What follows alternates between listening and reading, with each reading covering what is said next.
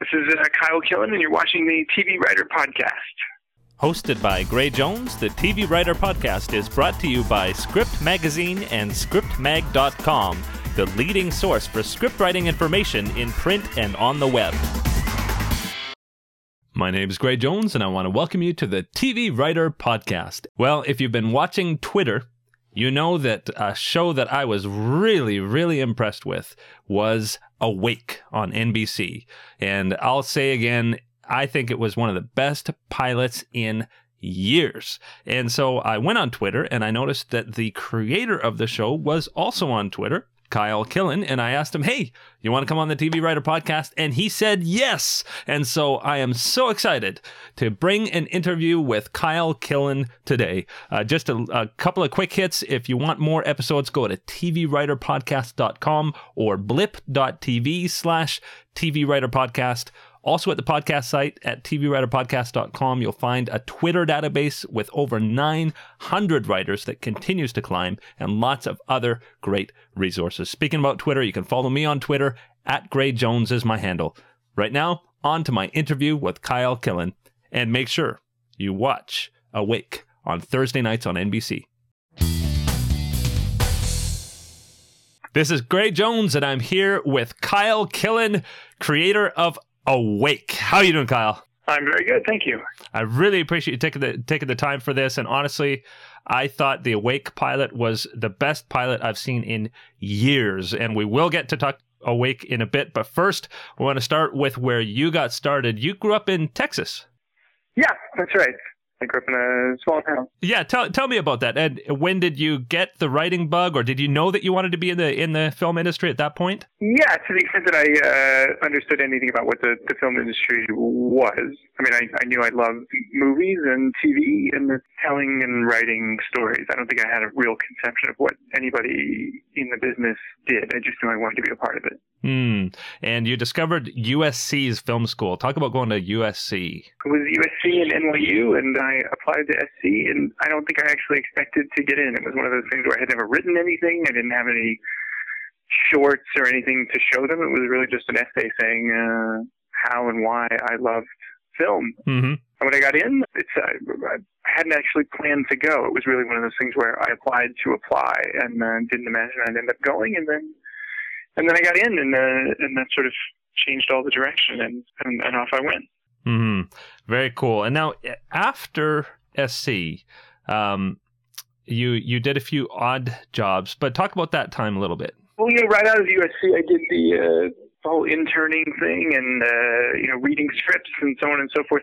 I couldn't afford to do it for free the way many people do. I needed to actually earn money to live in Los Angeles. So I also worked in a stock brokerage from 3 a.m. until 1 p.m. And then when that was done, I would go to my internships, and that for me was a recipe for burning out on LA and on film and on everything. So I left and did a number of other things, from tech support to construction. And I guess the one thing they all had in common is no matter what I was doing, I found a way to be writing about it. And that's sort of when I got the idea that I probably wasn't going to be able to shake writing. It was probably something that I was going to end up having to do. And so I kind of circled back through short fiction and started to play some short stories in different publications, and I won an award. And then I started to adapt the short stories back into screenplays, and that's sort of how I got back into film and back to Los Angeles.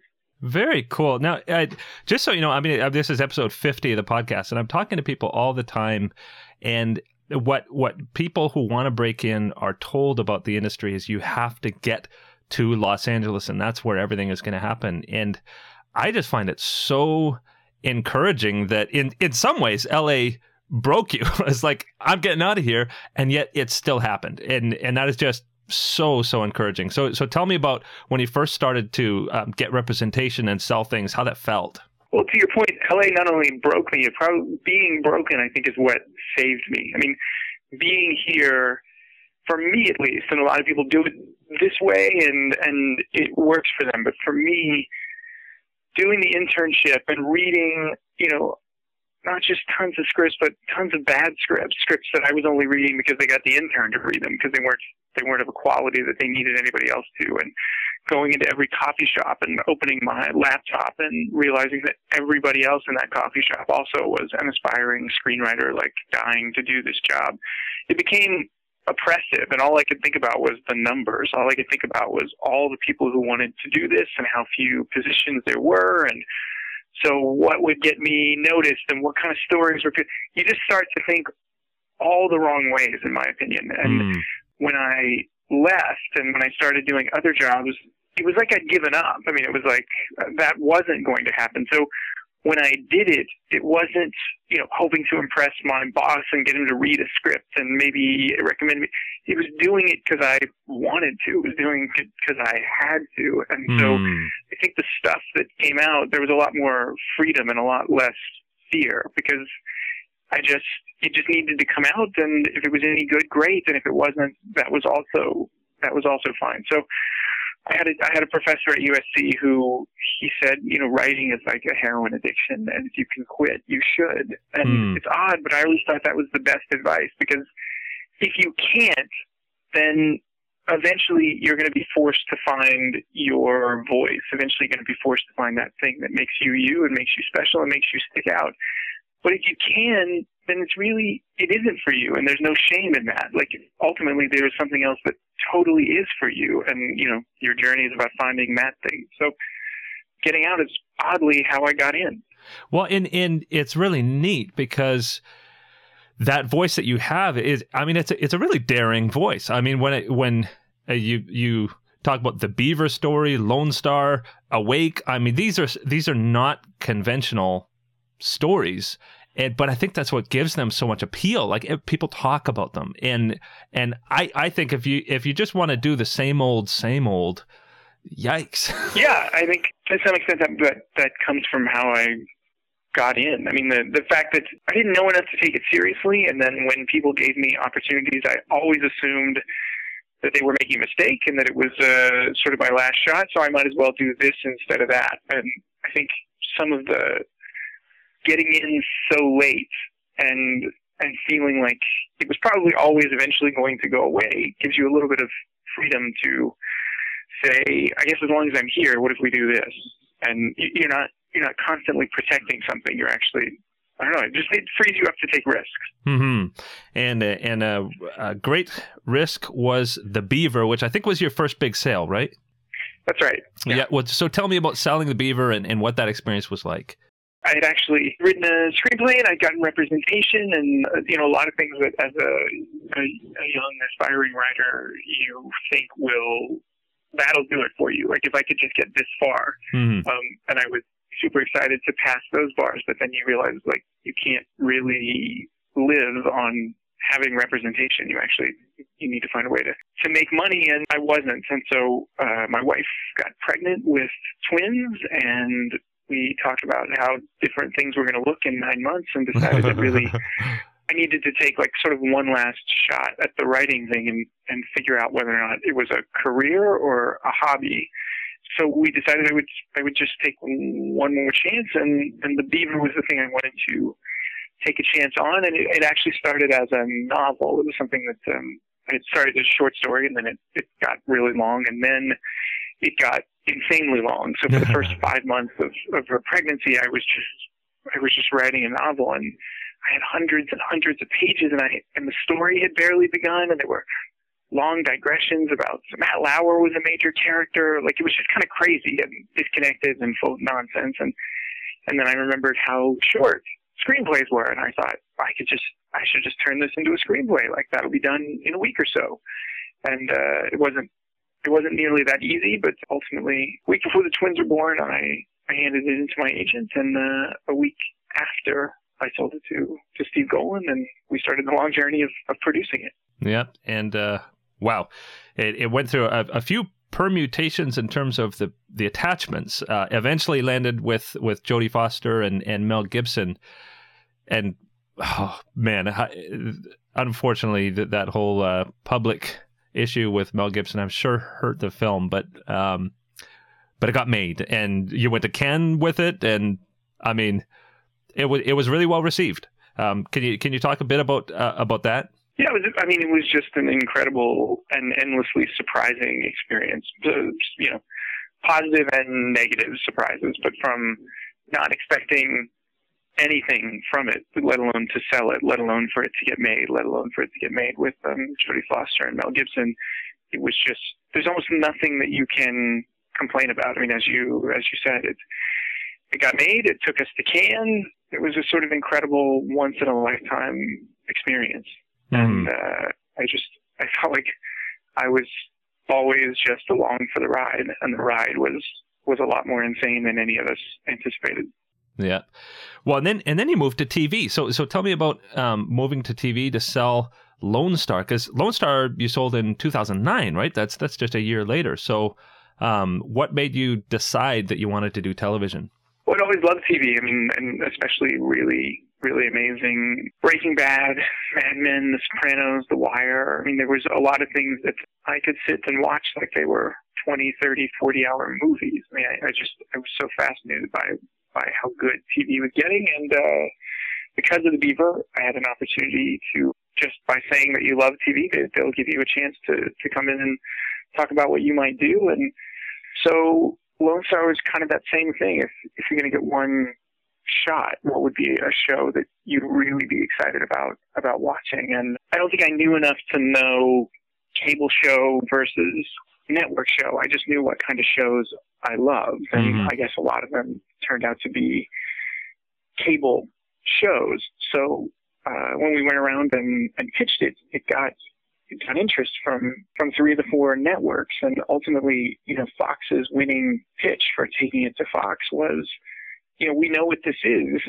This is actually a cable show, and you're just trying to sneak it onto network. And we actually love that idea. We're up for that. So if you come here, you'll make the kind of show you want to make, and we'll stay out of your way. And, so my experience with Lone Star is so different than I think what people expect, because, well, it's, of course, crushing and disappointing to have it fail in the incredible way that it did. I felt super supported the whole time in this mission to make, a full-on cable show with an anti-hero and some really complicated, not black and white dynamics. And, it ultimately didn't work for any of us, but I felt like we all failed together. It wasn't that Fox didn't support us or Fox, wanted to. If anything, Fox pushed us further in the cable direction. They asked that it be darker, that it be crazier, that if we were going to do this, we really go for it. And, it didn't work, but there's not, I get the sense that there's not that many times over the course of a career where everybody just says, screw it, let's go for this. And Lone Star was one of them. Yeah. That was really great. Well, I think it's no secret that the network executives' favorite shows are cable shows. Yeah, I think you're right. Like they're the shows they like to watch, and I'm sure, and everything I've heard anyway is that they just really want to try to tell those kinds of stories on network TV. It doesn't always hit with the audiences, but good on them for wanting to try. Yeah, I think they're like a lot of us. If you're around all of it, if you read everything and you watch everything, then you very quickly become tired of things that are just like each other. And what you see is a lot of things that are extraordinarily similar. So things that stand out, and I think this is really why Lone Star was critically well received. Critics, their job is to watch everything.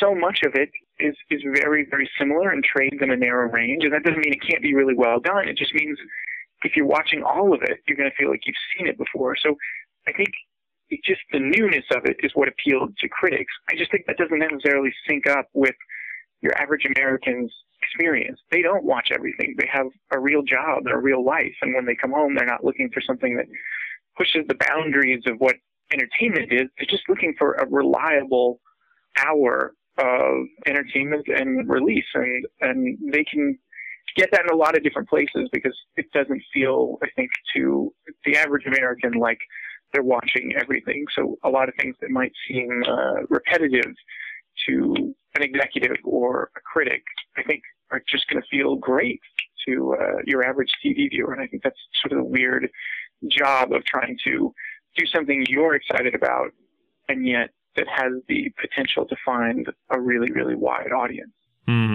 I almost think that there would be a path, and if there's any networks listening, like especially these companies that own both cable and the network paths, to start something out on cable and then move it to network TV, like to let it find an audience and then bring it to a bigger audience.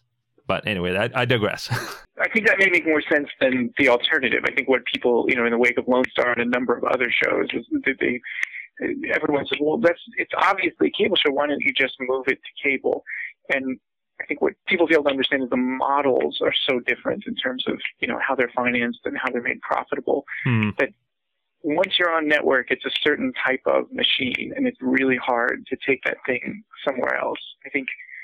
I actually think you'd have a better shot at doing exactly what you're describing. If you can make it on cable, then that is probably something that you could port over to a network. But then I think the question would always be, why would you?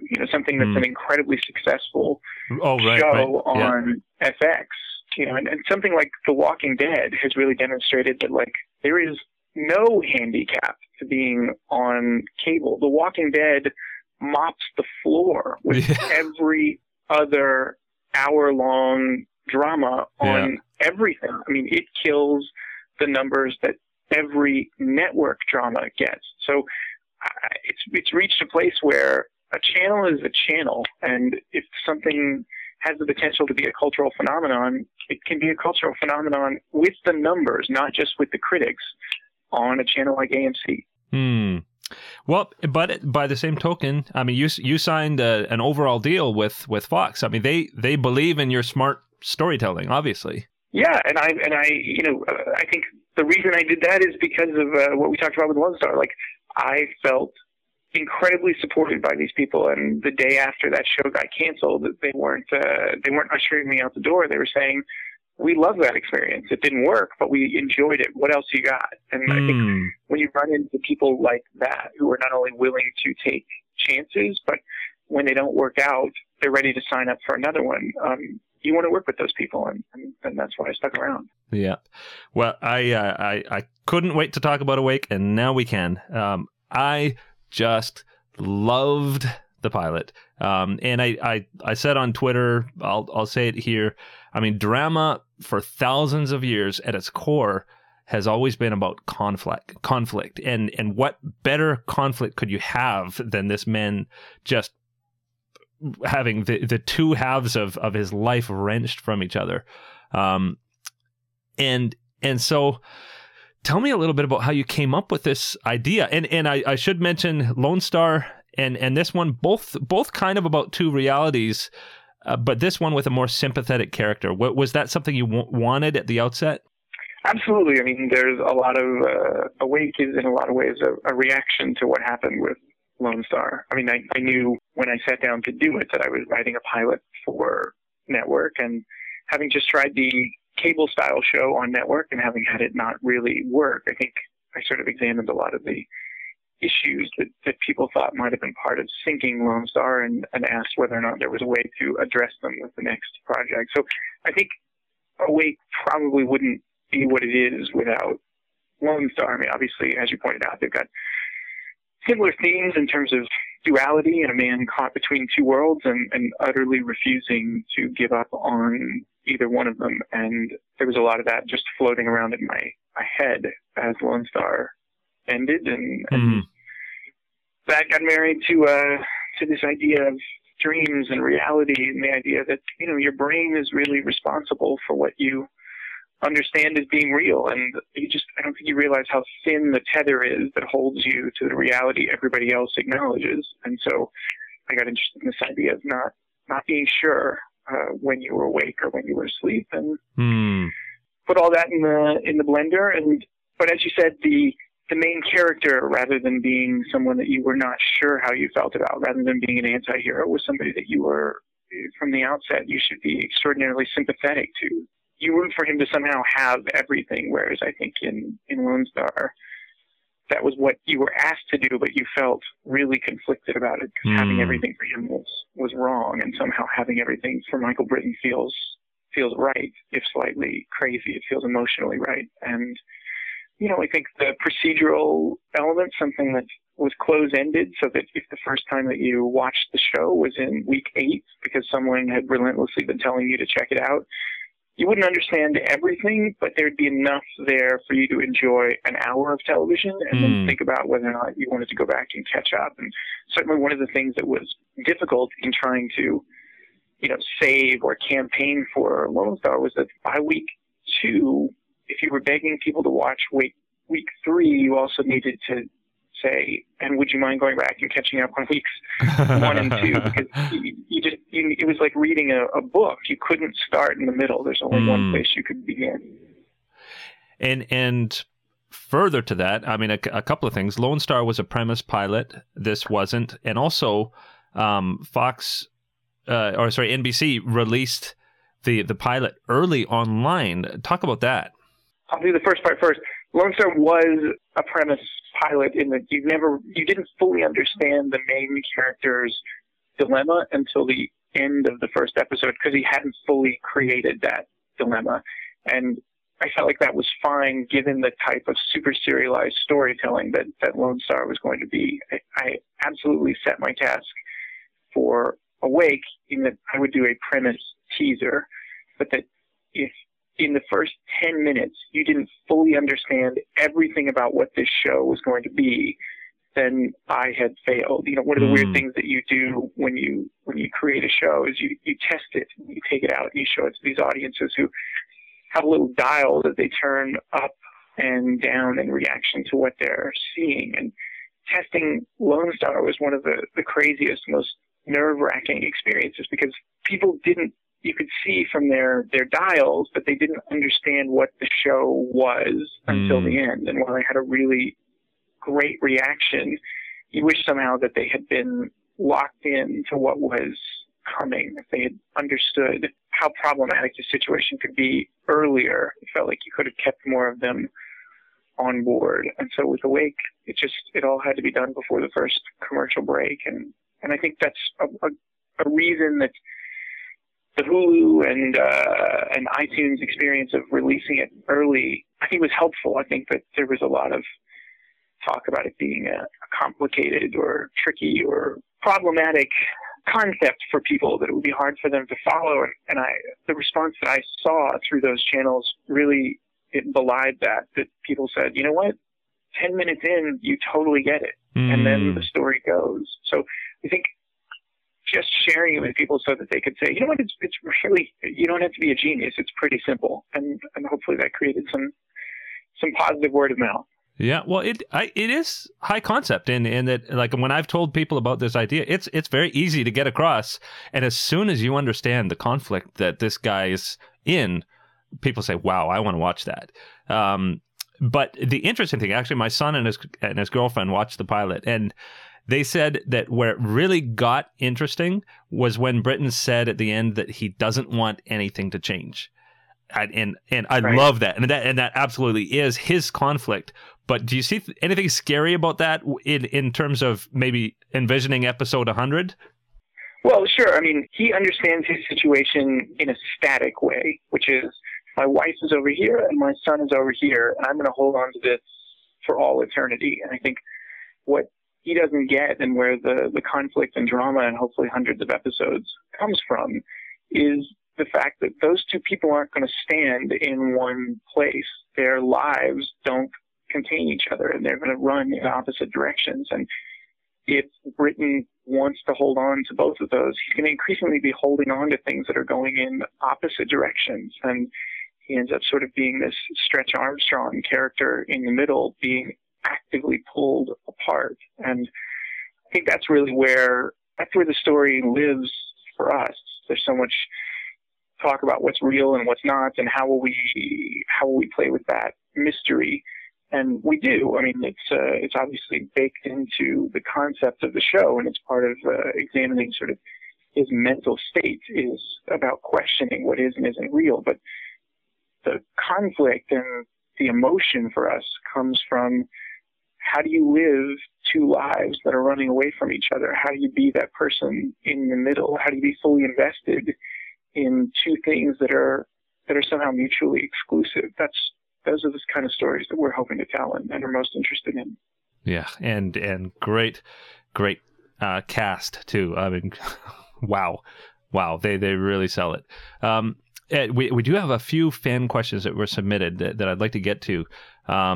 One of them is from Kiki. She said she first saw the first episode of Awake and loved it, but she's wondering how you're doing your psych session research, and if is it important to you that it is real, or is this just to play with the story? I think it's a little bit of both. I mean, it's important that it has an air of truth. It's important that it feels plausible, and obviously each therapist has a really different take on his situation. One is much more supportive and one is much more combative, but they both take that stance in the hopes that they can help and guide him out of what they see as a bad situation. I think we've done a lot of research on the way the mind works and the way that we process and understand reality, but there is nobody in a situation quite like his. So you end up making up a lot of reactions to problems that nobody else has had. So I think there's an element of fiction buried under what we hope is a feeling of truth. Cool. And we had a few questions on the room that you run, and in particular, like what's your staff like, and is it what's your staff like? How's it composed? And how what's the room like? It's a relatively small staff, and I think we put together in the beginning what we hoped would be a group of people with a lot of experience. We knew it was going to be a very, very, very difficult show to figure out and write, and even if it meant having to write more often, we just wanted to keep the rotation such that when you sent somebody away with a draft, you felt really, really strongly that they would deliver a great piece of material. The consequences of using highly experienced people like that is they tend to have other obligations. And so throughout the season, and our season went longer, we shut down for a month to just sort of try to take in what it was that we had done and what we had learned, and make sure that going forward we were repeating the things that had worked and avoiding the things that hadn't. So that additional time meant that some of our more experienced staff stepped away to do other projects. And I think what was most fascinating and heartening is the newest members of our staff, the youngest members, really, really stepped up phenomenally in those final few episodes and took a lot of responsibility and ownership of what hopefully you'll see towards the end of the season. So it was an incredible experience, not just to make the show, but to watch people go from brand new to really experienced and really reliable over the course of the season. Very, very cool. Well, we're coming to the end of our time here. Do we have time for one or two more? Sure, cool. Thomas asks, what do you look for when hiring writers? What kind of samples do you like to read? I'll read whatever your best sample is. I've hired people off of specs and mostly off of pilots. And for me, it kind of goes like this. A pilot shows me everything in your toolbox. There's nothing harder than doing a pilot. You have to create all the characters. You have to create the whole world. You have to explain it to me very, very quickly, and yet give me a sense of what your show is and how it's going to last for 100 episodes. If you can do all of that, you're an exceptionally talented individual, and I'd be lucky to have you on staff. At the same time, I've read spec episodes of different shows that are so great, they play in my mind as if they were really shot. That one of my favorite episodes of The Sopranos, it turns out, was not an episode of The Sopranos. It's just a sample that someone submitted for Lone Star, and it was so brilliantly rendered. Wow! Not only did I see it all happen, it's in my memory now. It's up there with the best episodes of the show. So to me, the bar is sort of there. If you're going to do a spec of an episode, the only way it's really going to work for you is not if people say, yeah, it's kind of just like that show. It's got to be like one of the best episodes of that show. And I think if you do that, then you really stand out. Otherwise, I think you're better off writing a pilot. I mean, there's so much going on there. I'll be a little more forgiving. I definitely understand the challenge of having to create it all from scratch, but demonstrating that you can do all of that is also a really powerful tool in convincing people that you're somebody they want to talk to. Mm-hmm. And Dave Bullis asks, what do you recommend to new writers who are trying to pitch and write a new show / pilot? And I've heard that you even, and maybe this is legend, pretended you were a courier and dropped scripts off around town? Yes, and I probably wouldn't recommend that, and that may not be repeatable, but I lived in Texas and I just didn't know how to do anything. And so that seemed oddly like the most logical way. I guess having worked in the various places as an intern, I was aware that there was always in every office this sort of stack of material that no one was quite sure where it came from, and yet they were scared to throw it away. Yeah. So it'd get put in a really tall stack, and someone, usually the intern, would eventually be assigned to read it and see if there was anything good in there. And it always felt like, to me, my goal was just to get in one of those stacks, and then I would have to count on the fact that the material would be good enough that one by one, the lowest member of the totem pole would hand it to someone above them, until eventually someone at a much higher level would read it and say, I don't know where this came from, but it's actually worth pursuing. And so I put my thing in 100 stacks, and eventually somebody called. So that wouldn't be what you would recommend for pitching a new show? I would recommend whatever works. That happened to work for me. I don't know that it would. I don't know that it would work for anybody else. It's the most common question is like, how do I get an agent? How do I get started? And it's the weirdest situation in that it works both ways. On the one hand, everyone feels like the system is closed. Everybody pulled up the ladder behind them, and nobody wants to hear from new voices because there is no recognized channel for how to submit your material. How do you get started? I mean, everybody says you can submit query letters, but query letters get thrown away, and you can't submit scripts. And, it's like you have to know somebody to get stuff handed in. So it feels very, very, very closed off. But the irony is, on the other side of the fence, people are desperate for new talent, new voices. Everybody wants to be the person who finds an undiscovered gem first and says, I brought this person in. So they're actually hungry for new talent and aspiring people. It's just there's no good system for matching those two groups up. So it's inevitable that everybody's how did you get represented story is crazy and different because it almost seems to take magic. And I think that's the one reason everybody says you have to live in LA because you have to be around the system, pushing in at 100 different places to eventually find that weak point where you slip through the wall because there isn't a door. Very cool. Well, that is a great place to end up. And I really, really appreciate you taking this time. And hey, I also really appreciate you not taking the safe road and bringing such interesting television. I mean, it's definitely TV that I love to watch. And it's Thursday nights on NBC. And anybody who's listening obviously has to check it out. And you're on Twitter, Killin8. That's it. Cool. So definitely follow Kyle on Twitter and get all the great updates. And my hope is I think you guys got a 1.9 with the first episode. My hope is that there were a whole bunch of people that checked out the pilot online and maybe didn't think they had to watch live that day, and that they'll all merge together with that 1.9 and be higher on the second week. So.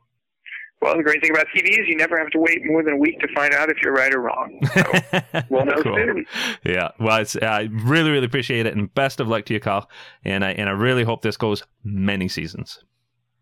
Thanks a lot, man. I really appreciate the interview. Okay. Bye-bye. And that was my interview with Kyle Killen. I hope you enjoyed it. And if you want to see Awake, well, why wouldn't you? It's an awesome show. Thursday nights on NBC. Check it out. Make sure you do see the pilot. It is available online. And then watch all the episodes after that. Make sure let's support this great, great show. Do follow Kyle on Twitter at Killen8. And while you're doing that, follow me on Twitter at Gray Jones. We'll see you next time. Bye-bye. Hosted by Gray Jones, the TV Writer Podcast is brought to you by Script Magazine and ScriptMag.com, the leading source for script writing information in print and on the web.